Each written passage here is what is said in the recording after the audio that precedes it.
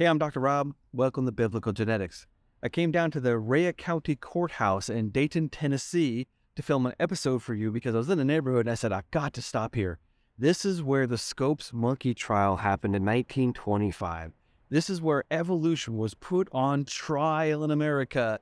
And even though theoretically the Christianity anti-evolution side won, they really didn't, and evolution really won, even though they didn't. And what a very complicated picture this is. This is the end of the 1800s, the last gasp of generic cultural Christianity, and is being torn apart by this new thing called evolution. And most Christians at the time had settled on the thought that, okay, we can have millions of years. Now, I don't believe that, but they settled on we can have millions of years. We can have evolution of other organisms, but you can't have human evolution. So let's set the stage for these world-changing events. What happened was Tennessee, along with 19 other states, had passed a law that restricted the teaching of evolution in public school. Now, it didn't restrict the teaching of the Earth being billions of years old or even general evolution. It specifically targeted human evolution.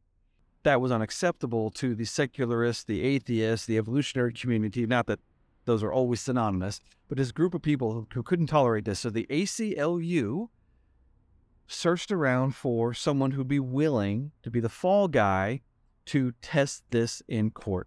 And they found a man named John Scopes. This is also called the Scopes trial. He was a football coach who had a training in law, who had substitute taught at a biology class in this state. Now, later on, he admitted that he probably never actually violated the law, but he had agreed that for the purpose of the trial, he would say that he had violated the law so that this law could be tested. Now, even though it failed here, doesn't mean that it's going to fail in other places, but actually it didn't fail here. Interestingly, because Scopes was found guilty. Oh, but he was only found guilty because his lawyer proclaimed that he would like to plead guilty. But so that would bring it up to the next level, which would be an appeals court. Oh, what a big mess. Well, what happened was two of the great titans of American culture at the time. One of them was William Jennings Bryan, a man who had run for president 3 times. He almost won being the president, but the guy was a socialist. The guy was preaching to the masses this radical redistribution of wealth. So in some ways, he was further to the left of the current U.S. president and at least one former U.S. president, probably more than one. But he was an avowed socialist, coming out of this utopian movements of the 1800s. You're talking about the Quakers and the Shakers and even the Mormons, this utopian sort of millennialist sort of the world is going to get better and we're going to work on it sort of thing. But interestingly, I don't think I would have voted for William Jennings Bryan, even though he was a gentleman. He was a good man. He was spoke like a Christian, claimed he was a Christian, and yet he wouldn't have been on my side economically or even political. I don't think I would have associated myself with the laissez-faire, robber baron sort of business titans in the 1800s either. I'm not sure because I didn't live back then. I live now. Now we have Republicans and Democrats, and you people in other countries, you have your own political parties. And so we can't really transport ourselves back 100 years. But if I did, I don't think I would have voted for Bryan, even though he'd be on my side culturally today. Very complicated. History is really cool. History is filled with fascinating anecdotes. So here you have this man named Bryan, William Jennings Bryan, who believed in evolution, who believed that the earth is millions or billions of years old. He just didn't believe in human evolution. And interestingly, I think he understood that if human evolution were true, then all of his socialistic causes would be moot. Because if evolution is true, then the only thing the individual will be concerned about is passing their genes to the next generation to make sure that their children were well taken care of. And who cares about everybody else? Now, if you can use some of the other people to help your children and your genes get to the next generation, fine.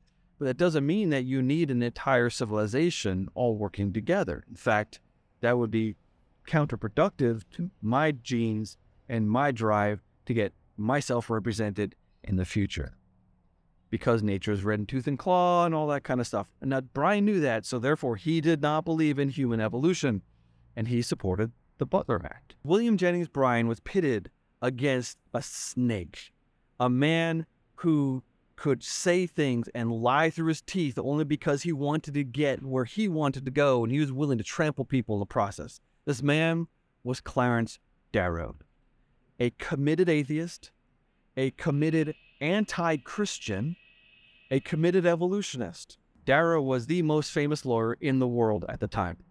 He had just gotten finished with what was called the trial of the century. Now, that it's not OJ. This is 1925, not 1995. But the trial of the century, these two rich kids in Chicago, Leopold and Loeb, had decided that they were going to murder their neighbor, apparently for the fun of it. And they got caught, and all the evidence was pointing at them as being guilty, and everybody knew that they were going to die, because back then we had the death penalty. Now, I don't know what form of execution was in use in Illinois at the time, but they were doomed. And so this trial commenced. It was a huge media storm.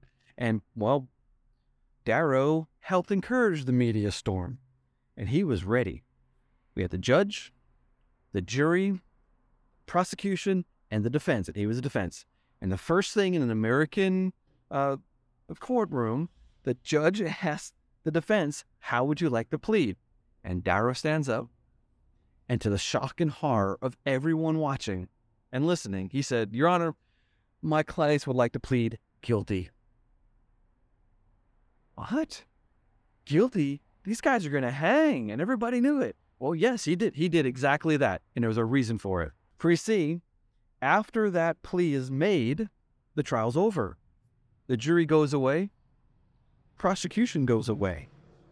No facts are brought forth for the judge to consider. None at all. The only thing the judge has to go on is the defense attorney's closing statement. And Darrow took 3 days to give his closing statement. He just talked and talked and talked and talked, and it was typed out. And that defense became a textbook used in American legal schools for the next 50 years. And do you know what he said? In essence, everything boils down to, my clients could not help themselves because they're just a product of the revolutionary heritage. Now, put that thought into the modern time and how we struggle with modern legal systems, and why can't we prosecute bad guys? And why do bad guys get let free and all? Well, it's their circumstances that are leading to their reactions. Is it not true? Therefore, it's not really their fault. And you can add to that another frustration, another application of evolution to American legal system. It's called the living constitution. The thought that words change, meanings of words, that they can be reinterpreted over time, almost like words can evolve, or understanding of words can evolve, came to us from Oliver Wendell Holmes, supposedly the conservative jurist of the Supreme Court. But what he did was he directly applied evolutionary thought to the law, and therefore he gave us the idea of a living constitution. Now, happily, that has been, Scalia in modern times completely trounced that, and now we have originalism is coming back to the fore, and I hope that we could hold on to that for a little while longer.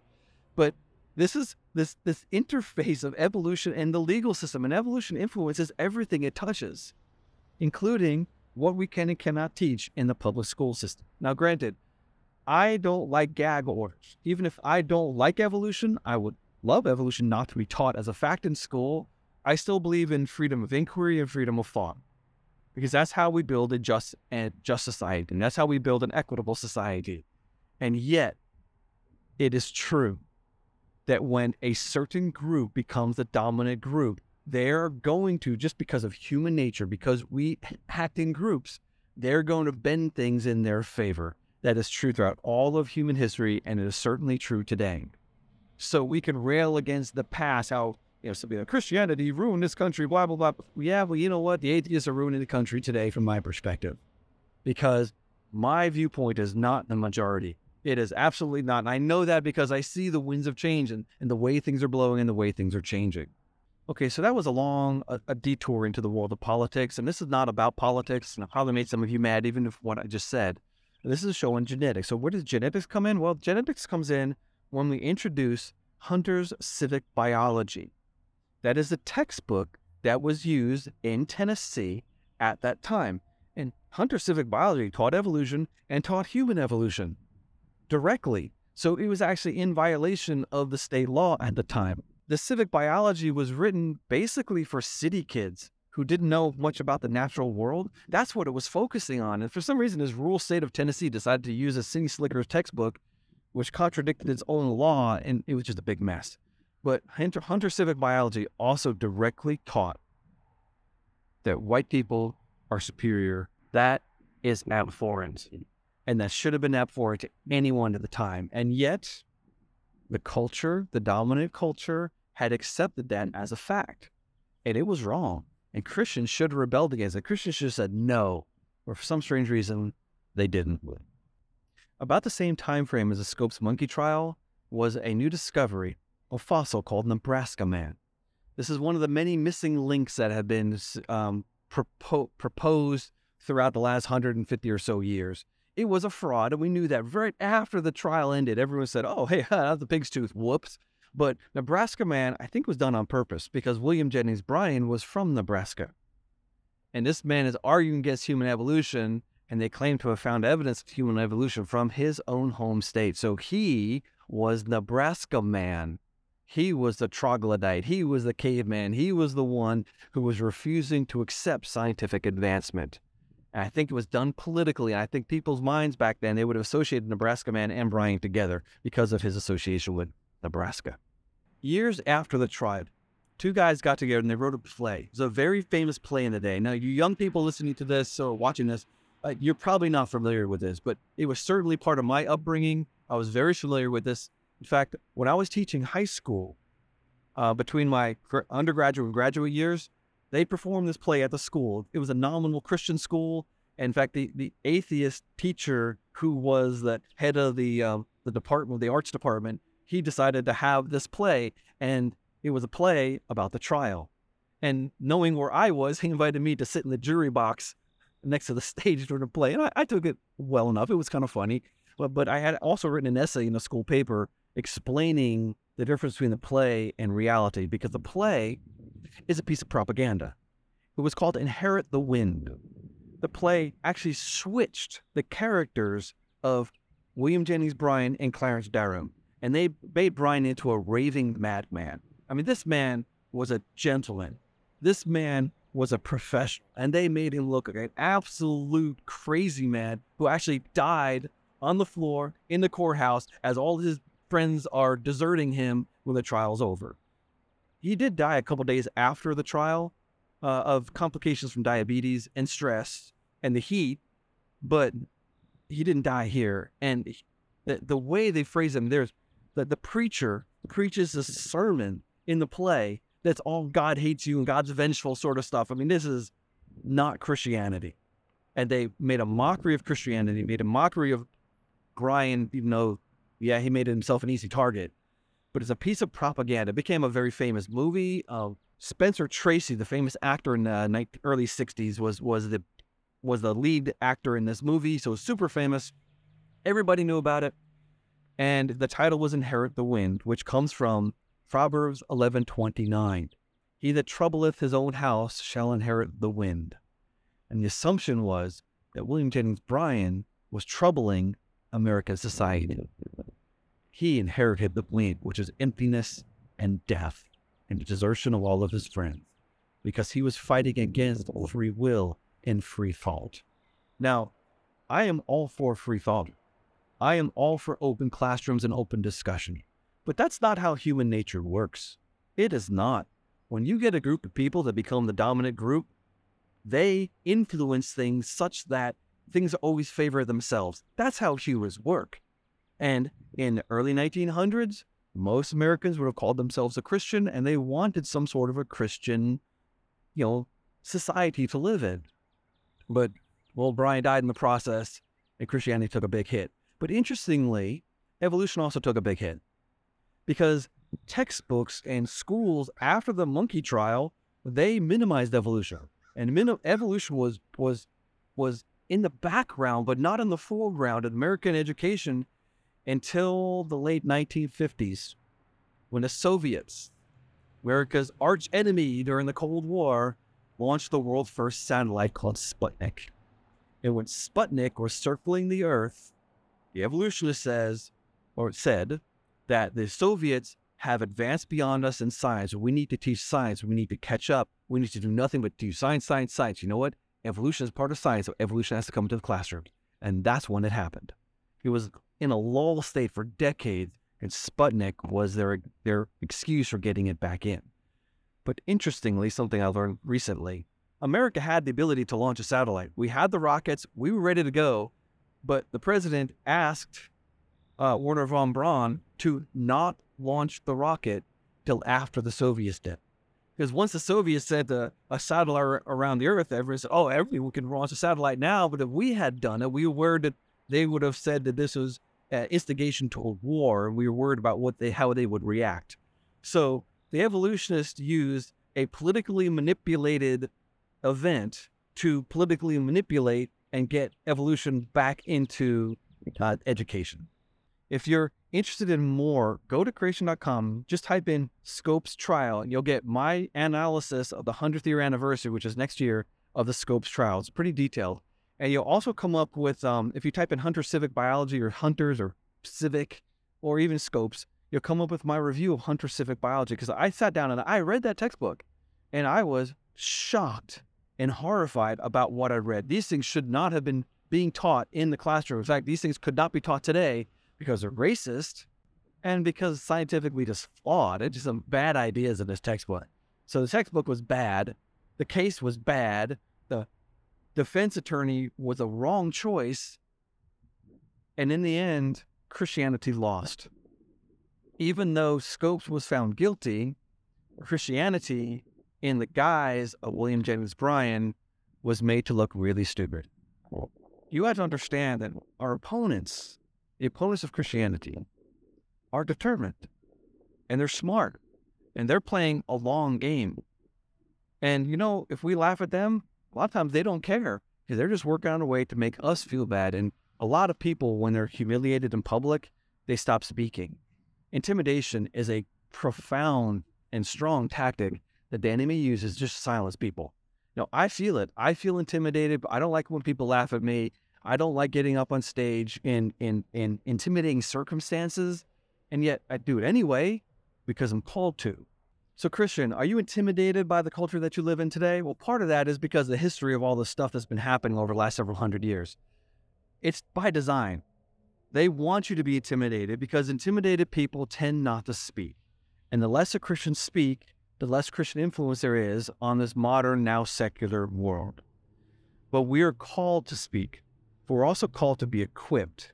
And we cannot be as ill-equipped as William Jennings Bryan was when he walked like a doofus right into the middle of the snake pit, and he got bit and he got torn apart, and it made Christianity look bad.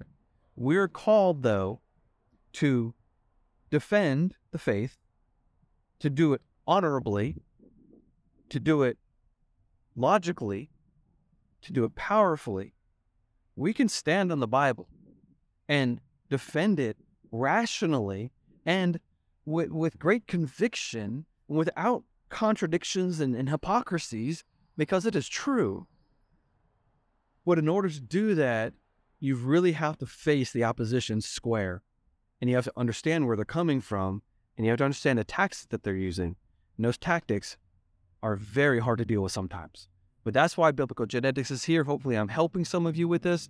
And before I go, I want to thank all my supporters. I picked up several new supporters on patreon.com recently. I thank you so much.